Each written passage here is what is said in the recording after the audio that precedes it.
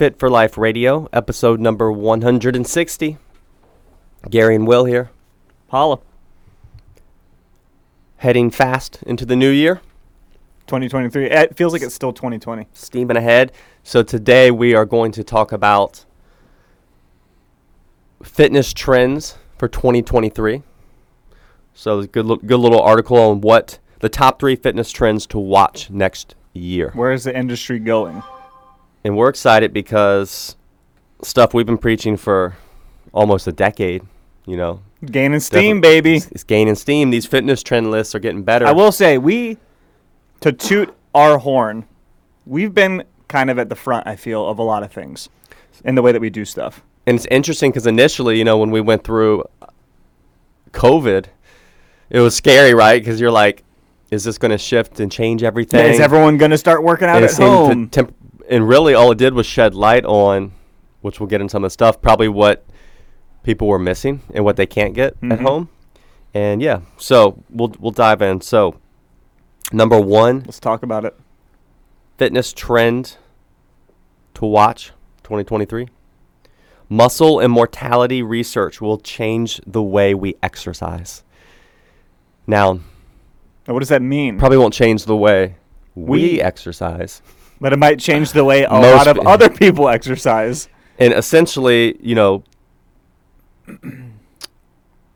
as things advance, technology and what we learn, you know, there's more importance in knowledge and to be learning about our muscles and their importance. And the fact, it's funny because in hindsight, it's like you don't really need science and research and technology to tell you this, but because our muscle moves our bones, right? Yeah. And if our muscles don't do that very well, we start to have problems.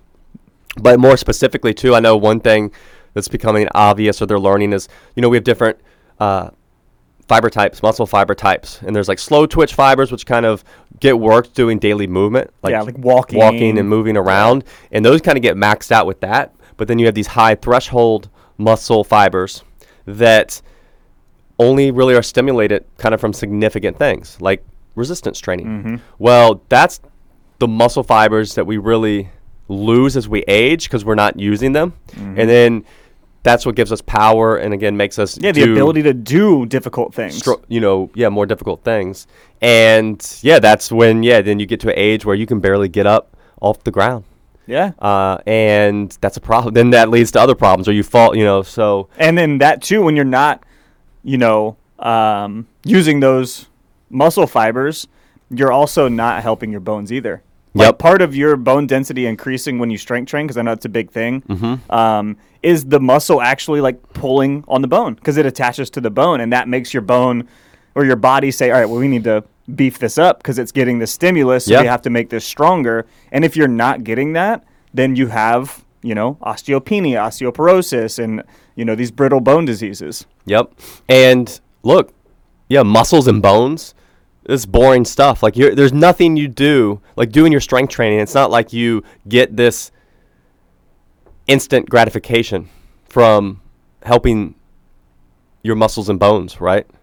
There's no like extreme feel good rush after you made your bones a little bit stronger. So most people chase let me go, hop around for an hour and sweat and get some endorphins and get tired and whatever it may be. But that isn't the stuff that helps us with our muscles and bones, right? And then ultimately, like this article says, that hopefully we'll start treating our muscles like the organs of longevity that they truly are, which is like what we just described. And you need to have to prioritize resistance training of some kind. And here's the thing, like running around in a circuit just using light weight far from your maxes, 50% or less of your max and then getting gas and winded and getting weaker every time through, like that's not resistance training. No, that's not helping you move forward with that. That's cardio. Yeah. Just because you're doing strength exercises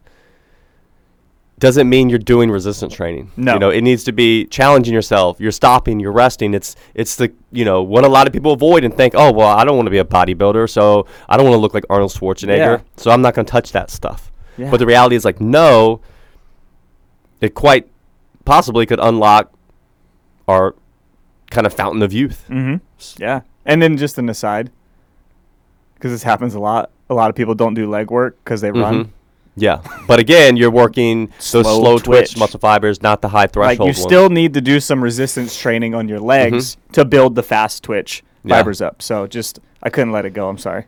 And to double down on this trend that they're seeing here, my buddy, like when I say buddy, normally you say buddy just because you've had like one conversation with someone. An interaction, and you don't want to be like, this guy I know. Yeah, one of my true best friends for life that I grew up with. Longtime friends. He works Forrest Corey. We had him on here, didn't we? Oh, yeah, way back. I don't remember what episode it was, but he was on here. Yeah, he works for Life Fitness. And so if you know Life Fitness, it's like a exercise brand. They outfit like a ton of Globo gyms. They do Life Fitness and Hammer Strength. Yeah, those are the two biggies. Under their umbrella. And, they do like strength equipment and cardio equipment. And basically, you'll see it at any gym. Just go to the gym and look at the label. And they're known as, now there's other brands, they're kind of like the premier one. They focus a little more on higher quality. They are higher priced. There's obviously like more entry level stuff, but you'll see them at most good gyms. And ultimately he was telling me how we were chatting, and there's some company that has this like little laser system or something, and they basically can set it up to where all the machines in your gym, so it's kind of for like those big gyms to get an idea, almost like they're an amusement park, and they can see how many people are riding the rides. Because they're usually sectioned off, too, to like the cardio equipment's over here, and the strength stuff's over here. But this even breaks it down to each individual piece. Ooh, that's spicy. I thought it was a section. No. Piece. No, it's every single unit, every single piece. Okay, all right, that's even cooler. And then, they come and set it up, and then, your gym operates for whatever, I don't know, week or month, and it gets data on how, your attendance and usage of all these individual pieces, and then they say, hey, this is how you should rework things to maximize what people want, what we're seeing. And then his part of his job is he looks through all these reports and goes through all this, all these different gyms. And he said across the board, not even just like averages, like literally like every report is coming back from all these places, and essentially all of them are almost recommended that they need a quarter to a half less cardio and then more benches, racks, and like cables stuff. Yeah. So like resistance training. Meaning, majority of the traffic is people using resistance stuff and wanting resistance stuff, and they need more of it. And one takeaway he had too is that during COVID, what happened was a lot of people, you couldn't go to gyms, right? And maybe you just went walking or went running outside, or people, would get cardio equipment at their house. Like a Peloton, a bike, a treadmill, things like that. But then when things open back up, or people go a year with just that as an option, what was it that people needed, or weren't able to do at home? And it was resistance training. Yeah. And I think a lot of people felt that effect of like, man, I really miss this and I need this. Yeah. So as a gym, it's like, well, we want to provide something that people need. And people are seeing and learning, like this article, more and more the value of the strength and resistance training. And that's the hardest thing to provide. Like most people, unless you have a lot of space and a lot of money to invest up front at home, you're not going to have. Yeah, you're not going to have a full setup. The ability to have a lot of options with that. So that's where gyms really can be helpful. And it's cool to see because I've been in the industry so long with gyms, and it was always about cardio. Like the gym I used to work at, Gold's Gym, or it was Gold's Gym, then it's One Life Fitness. I mean, every year there's a facility improvement fee, and then they would get new stuff or replace stuff. And dude, they had the cardio theater? Dude, always cardio stuff. Every year, it's literally cardio stuff.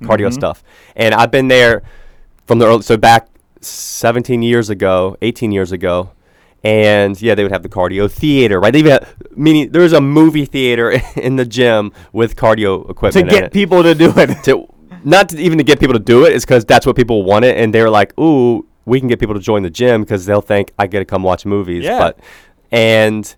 Every year would be replacing cardio equipment, adding some kind of new finagle things. And you know what they actually realized? So with this, you know how there'll be all the kind of different kinds of ellipticals or different kind of cardio machines? Yeah. Those almost get no usage. Like when people do cardio, it's just like treadmill, bike, regular elliptical. Yeah. So these gyms are investing all this money in this like stuff people don't want. Weird fancy stuff, and like no one even uses it. Mm-hmm. And so anyways, yeah, decades now. Never once. And I remember, because I'll still go there from time to time, and they still have the same weights, and they're all like ratted up, ripped apart, like actual plates, you know, weight plates from 18 years ago. And then I noticed this year they got new weight plates. And then at the other location they took out about a quarter of the cardio equipment, and added new put cable turf stuff down, and tripled their cable stations. So like, which is great. Yeah, seeing that, and then across the board, that's the trend. That's where things are trending, right? And yeah, it's good to see. Now, hopefully, it's just not like a 6-month trend, and people then get bored. But you know, I think people, as a population, you think about it, like gyms and fitness as we know it, really only came about really the 90s, I guess. You know, the 80s was a lot of like jazzercise and cardio, like dance type stuff. And then, you know, obviously underground, very niche, there was bodybuilding. Yeah, but that was few and far between. And then the 90s, there still wasn't a ton of gyms, No, but right? it started getting a lot more popular. But yeah, basically in the 90s. And then the 2000s, you could say generationally then where... Because then in the 90s, I still think it was people were like, well, yeah, I want to be a bodybuilder, or I want to be and you would go do this, but that's still like small. Really in the 2000s where people were like, that's when it blew up. I need to go like to this gym thing, even though I've never been athletic and never cared about this stuff, but I should probably do it for my health, right? Yeah. So you started seeing people go and then kind of do based off of what they were recommendations and stuff, right? So you think about it, 2000s, 2010s, and now 2020s. Yeah. And then the trends have changed too. Like it used to be like, you know, men lift weights and women do cardio, you know, which there's been such a rise in women's strength training, which is the greatest thing ever because we all need it. But it's just so good to see that like increasing as the years go on and like everybody getting into it. And then what we've been preaching now, and cool, people are going to gyms. It's pretty normal. Almost everyone that's lucky enough to have the opportunity, like, has been a member of at some time, like a gym, a fitness facility. Yeah. So like that's normal now. And now it's like, hey, you should lift weights. Yeah. For your health, for longevity, for your health, not because you're trying to get sexified when you're 22 to attract a mate. But so like you don't fall when you're 85. Yeah, literally, it's like, oh, wait a second. There's a lot of reasons we should be doing this, and it's the opposite of what we thought. Mm-hmm. Yeah, like, oh, you only do that to look good. Well, no, like, this is essential to being healthy for your whole life. Yeah. Because you have a whole generation, really, like, and specifically, like you said, of women. I'll say if you're currently 40 and up, you're kind of like, it can be seen as like, I don't want to be bulky. Yeah.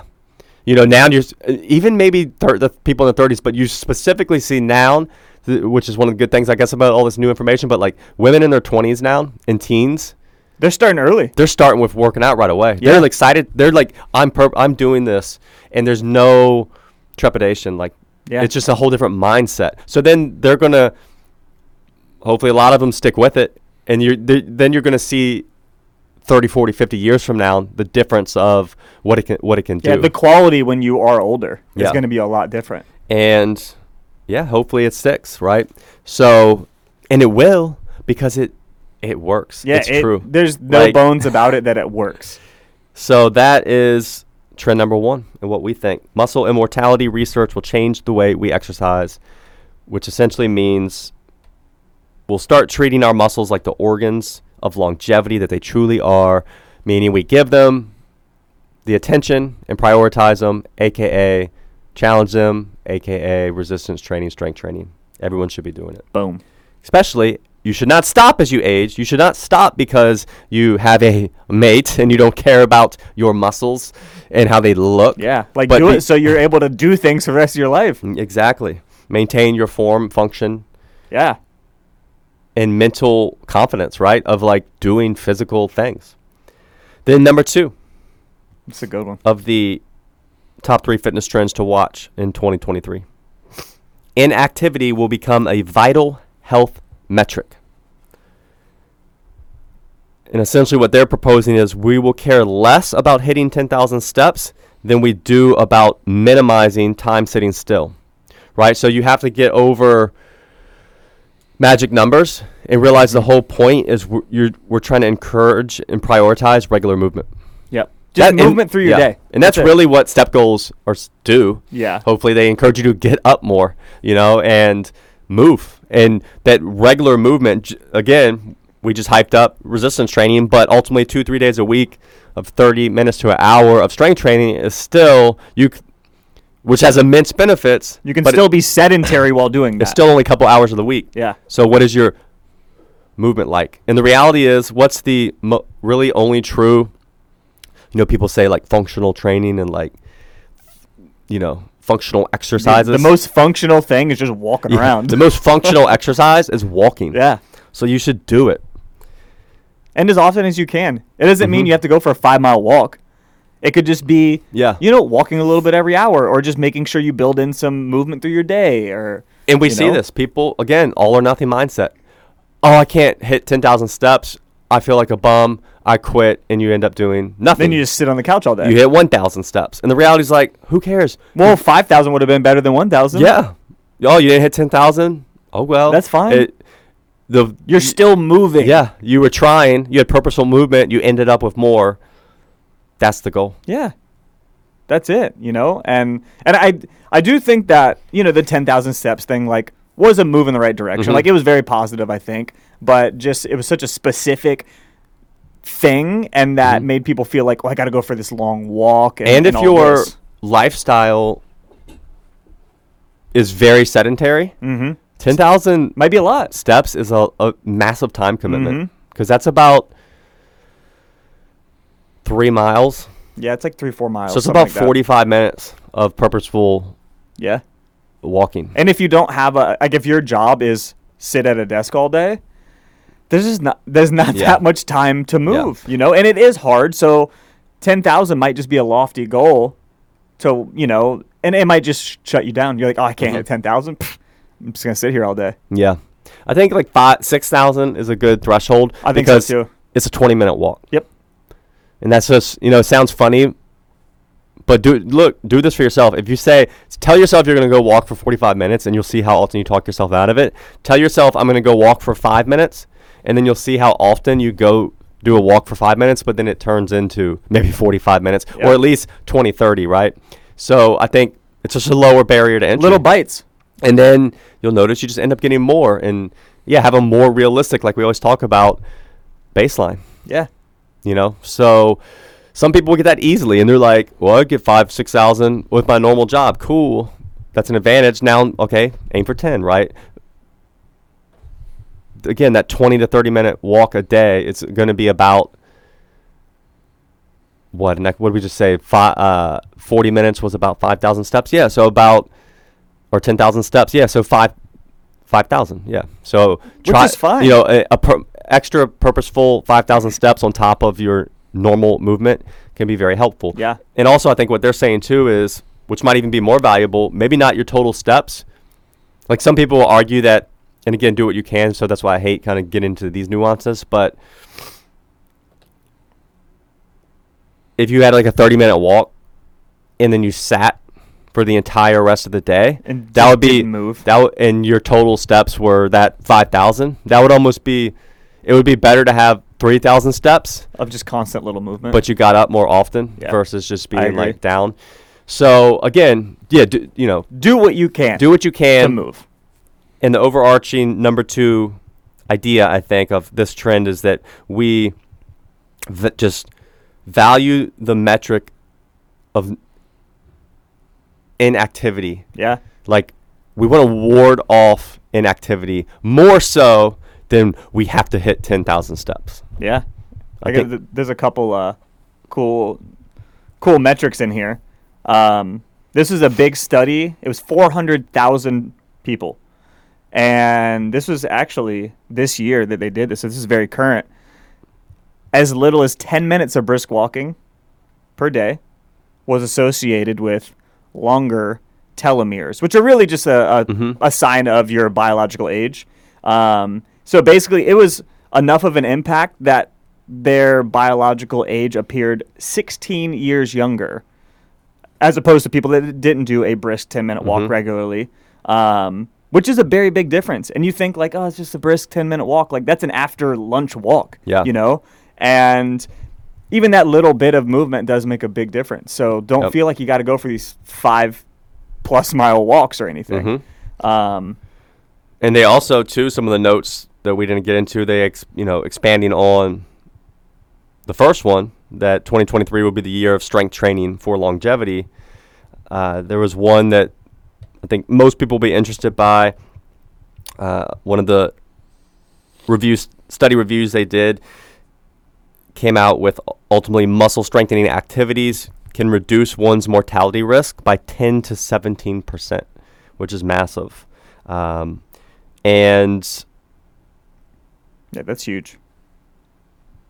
Holly Baxter, an accredited dietitian and competitive bodybuilder, she was quoted as saying having a regular resistance training routine really helps reduce your risk and range of chronic diseases, which we've seen and is backed up. More specifically, having low muscle mass has been associated with an increased risk of cognitive decline, insulin resistance, high inflammatory markers, more susceptible to bone fractures, which we talked about. So again, obviously, that would mean avoiding low muscle mass would be helpful. And we know all three of those things, high inflammatory markers, I mean, that's a kind of a risk factor for a lot of different things, like heart disease and cancer and things like that. Insulin resistance, metabolic diseases. So, having some muscle mass gives you a very good chance with that stuff too.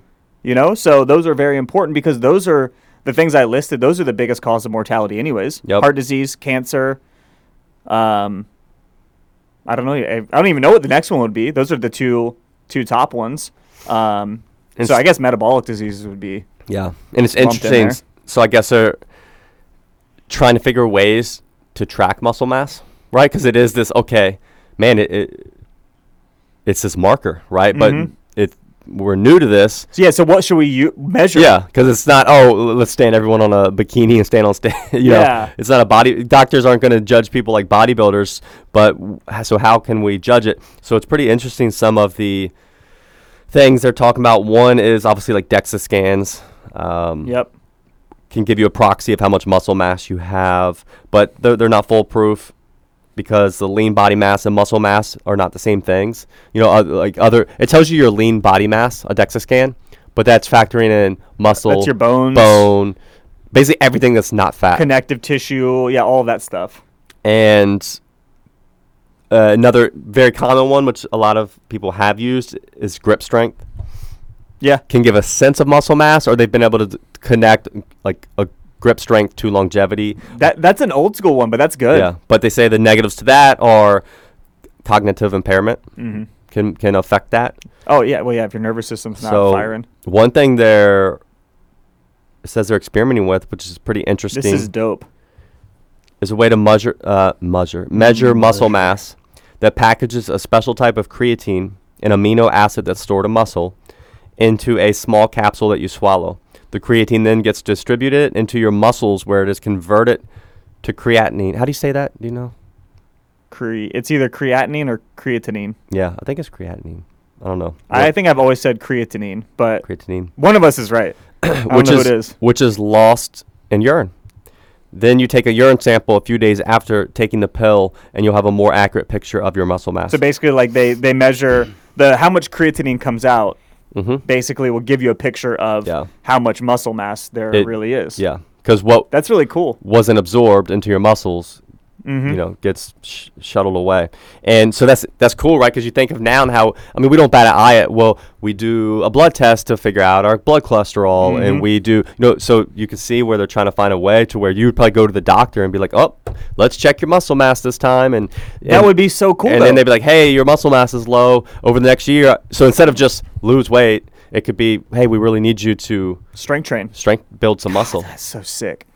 Like, and creatine, it's something everybody can do for Yeah. the most part. Like, there's probably a very, very small percentage of people that couldn't do this because, like, it's in beef. You know, it's in a lot of different foods. Our body makes it, so it's not like some weird foreign thing that we created. Yeah.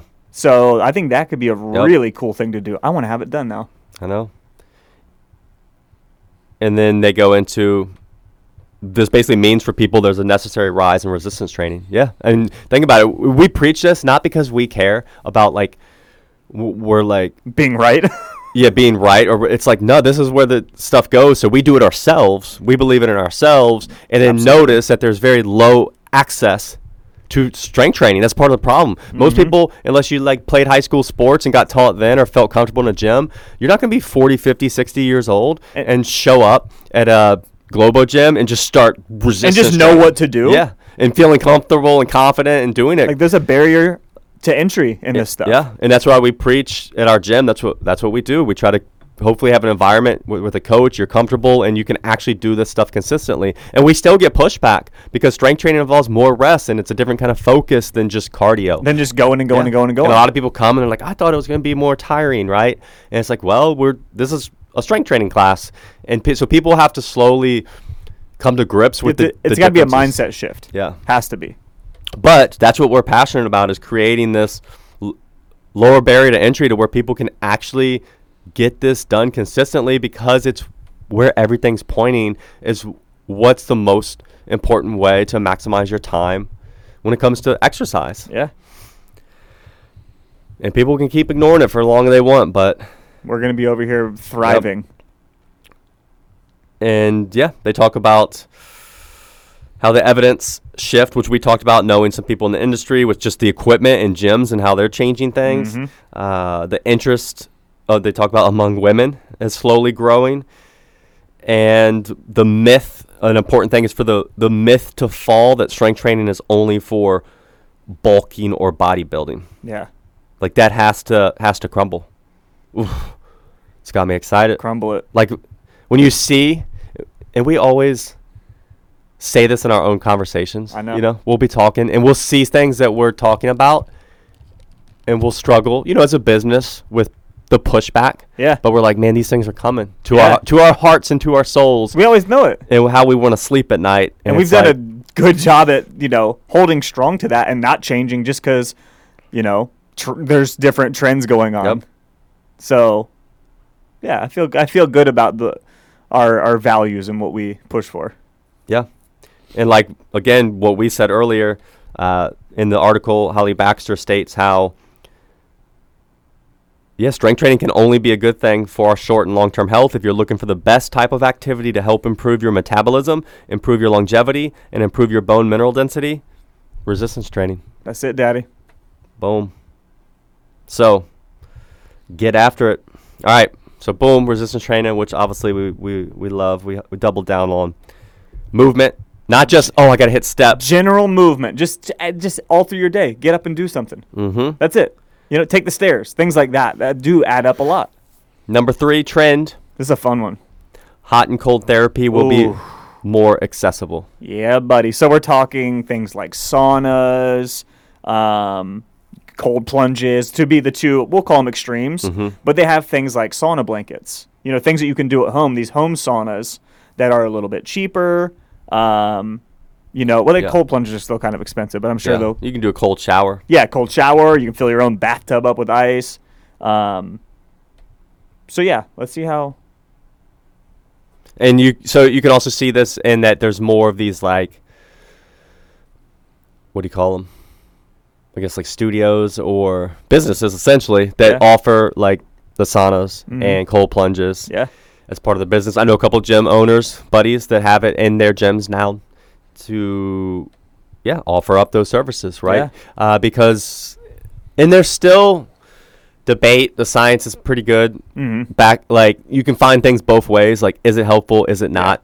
What it seems to be, I think people have their mindset on, you should do this to help you recover faster. And that doesn't actually seem to be what the hot and cold really do. Like, they don't really help a ton with recovery. There's research that doing it after strength training actually doesn't help your muscle. Like it actually hurts your muscle growth.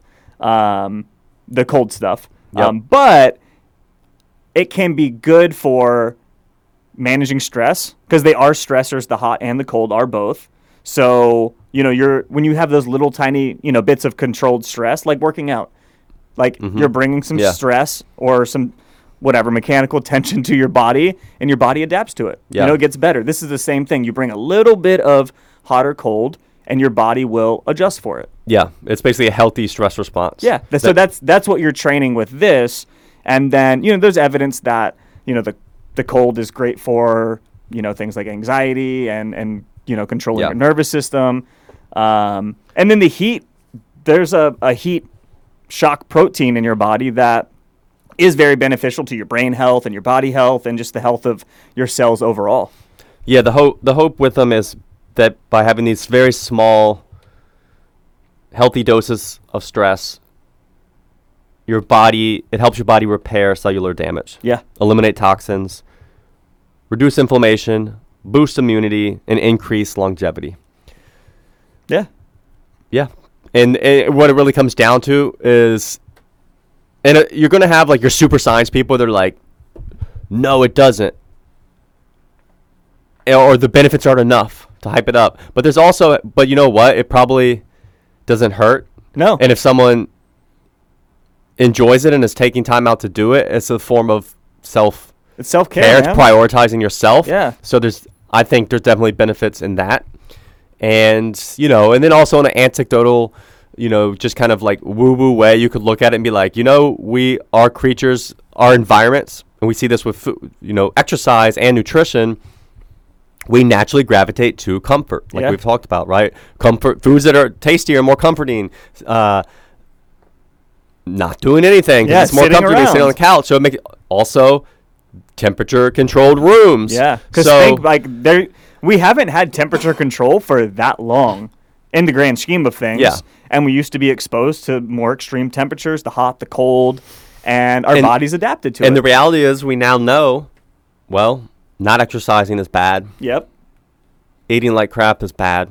Yeah. So it could be never exposing yourself to more extreme temperatures, hot and cold. It could possibly be bad. Yeah. So I think there is some merit to it. And on a personal level, feel great doing both. Like the heat, I love sitting in the sauna. Cold plunges. And again, this is an N=1 anecdotal level, like helps with my anxiety, like a ton. So, I think there are benefits. Is it in my head? I don't know. If it is, it still helps. So I don't really care. But, really no negative side effects from it, in my opinion. Yeah.